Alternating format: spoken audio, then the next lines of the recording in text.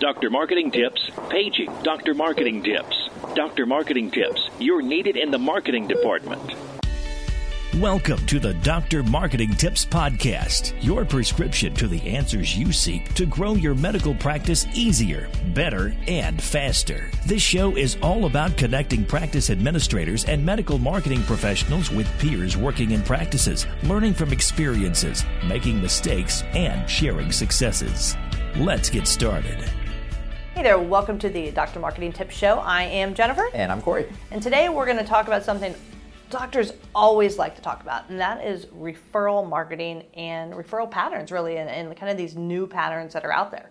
Yeah, so in the past, referral marketing, it was always, I'm going to knock on some doors, I'm going to bring some donuts, we're going to establish some relationships, and then once we have those relationships, I'm probably not going to visit that office too much anymore. I don't really know where the referrals are coming from or how I get them, and that's where everyone sort of finds themselves. What we're seeing now is a difference in the way that, one, referral patterns work, and then two, the sources of these referrals. So there's been, especially recently, a big crop of these networks coming alive, essentially, and saying, okay, so for example, I offer a digital service, and I'm able to provide healthcare for a particular type of patient. So that maybe that's women's health, maybe it's physical therapy, maybe it's orthopedics. I, as a new company, will offer them 24/7 like telemedicine service, essentially. Then if they get to a point where I cannot treat them, well, I need to refer them to someone locally. And it's created this whole new sort of potential like referral segment that your practice can become a part of. Yeah, and you've got, just like you said, like you have these practices that have a digital front door in terms of healthcare, and then they still need a place to refer. And so we're seeing it with primary care. We're seeing it with Amazon's acquisition of One Medical. We're seeing it a lot in ortho, physical therapy. Starting to see it in women's health, and beyond that, it's also kind of this connected devices that we're seeing now, where you've got like therapies where it's at home, which we're seeing a huge push for is at home, but we still need those referral patterns that aren't the traditional knocking on the doors. And I say that to say, like, some people are starting to think this way, but there's not that many yet from a practice standpoint, because I just had a meeting today where we were doing yet another round of interviews for somebody to go out and do physician marketing at a starting salary of $88,000 to get them to go out, where we can't even really track the data because it's junk in, junk out. And I had another meeting yesterday with a company that does nothing but track actual claim data so that we could really see who's referring and how much we're getting. But none of it's connected, and it's still that old traditional brick and mortar. Right, and it's funny you say that, because the trend is there. So we know that post-COVID, there's been a rise in the use of telemedicine, and with that rise comes these kinds of companies. Mm-hmm. So, like for example, one of them is Hinge Health. They do physical therapy. They also do in-person physical therapy. So they're not only offering the 24/7 telemedicine kind of thing. Actually, I don't know if they're 24/7, but anyway, they offer the telemedicine component. They will also send the therapist to your door to do therapy in-home. Then they have an app, and you can move around, and it tracks you. It does all this really cool stuff. And then eventually, though, if you get to a point, let's say you're an employer, you sign up for this, it's a benefit for your team, you have an injury, therapy that's not working, they are then going to send the patient somewhere. So the question becomes, well, how do I get into this network?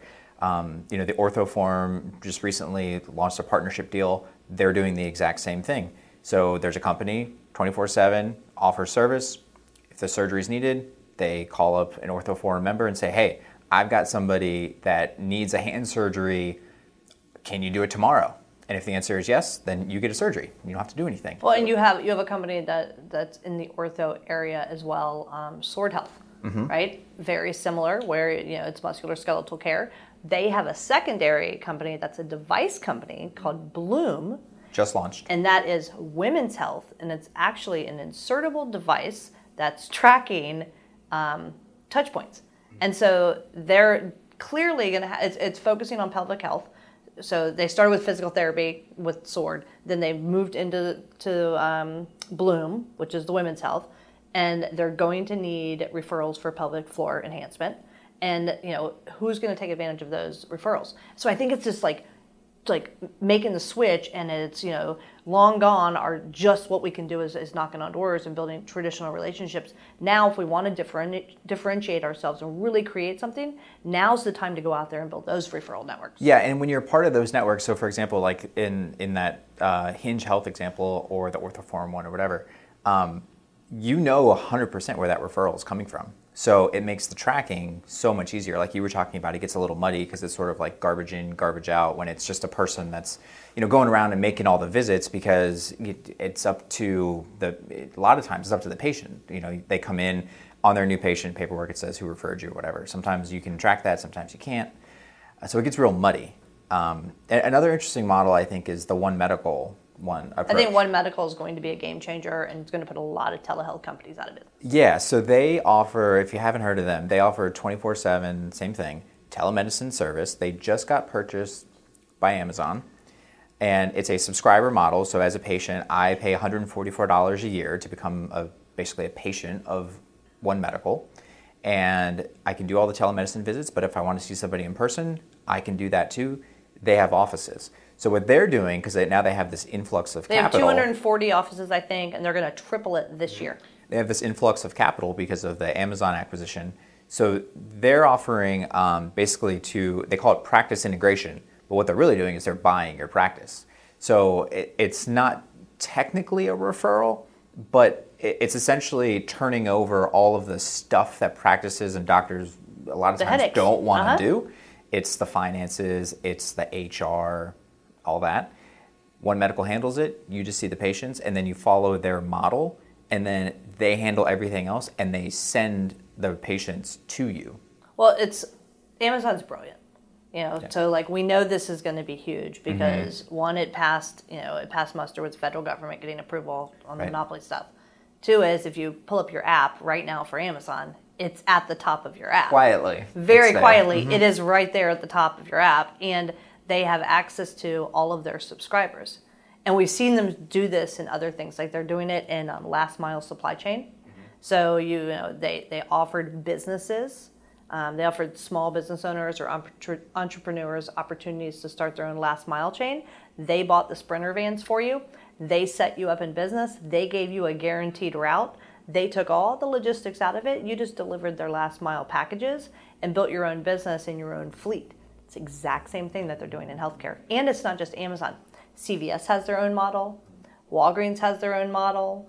And every other brick and mortar from a primary care standpoint are going after that model. So if primary care are the physicians that you're trying to build relationships with, if those are your referral sources, this is a new way to approach it. Right, yeah, and if they're all, well, a couple things there. So if primary care is partnering with all of these other places, I don't know of any like exclusivity deals, but I'm sure that that's coming, right? So that's something to consider too. So if, for example, primary care is going to partner with like the CVS model, can they see you? Is it almost like they like in a hospital No, group? CVS will become your primary care. Well, right, but I'm saying is like if that group, but okay, so maybe they don't sign with CVS, but there's going to be let's use the OrthoForum example. So if you're not a member of OrthoForum, then you would not have access to those telemedicine patients I was talking about. Yep. So what's going to happen is there are going to be these new referral sources, which is great. But right when they crop up, there's going to immediately have a wall built around them. So if you're not in with those groups, then you're going to be closed off from that referral source. Like if I was thinking about this the other day, if I ran an otolaryngology allergy association, I would double down on allergy. I would go after my membership, and I would get my membership to drive in. And then I would say, okay, as an association, I'm going to go cut a deal with, let's use One Medical as the example, so that when somebody came presenting something that could be allergies, I would get a referral to my local ENT. And I would create that allergy sinus referral stream for all of my membership nationwide. And I think that's every subspecialty out there.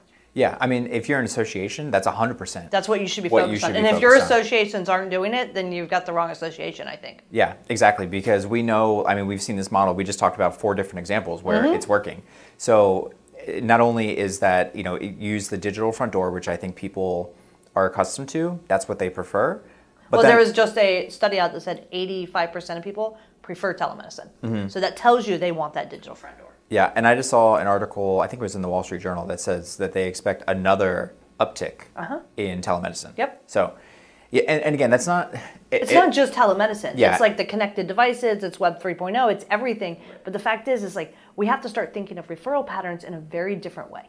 And I want to bring this back to what you said close to the beginning, where you just sat down in a meeting $88,000. $88,000.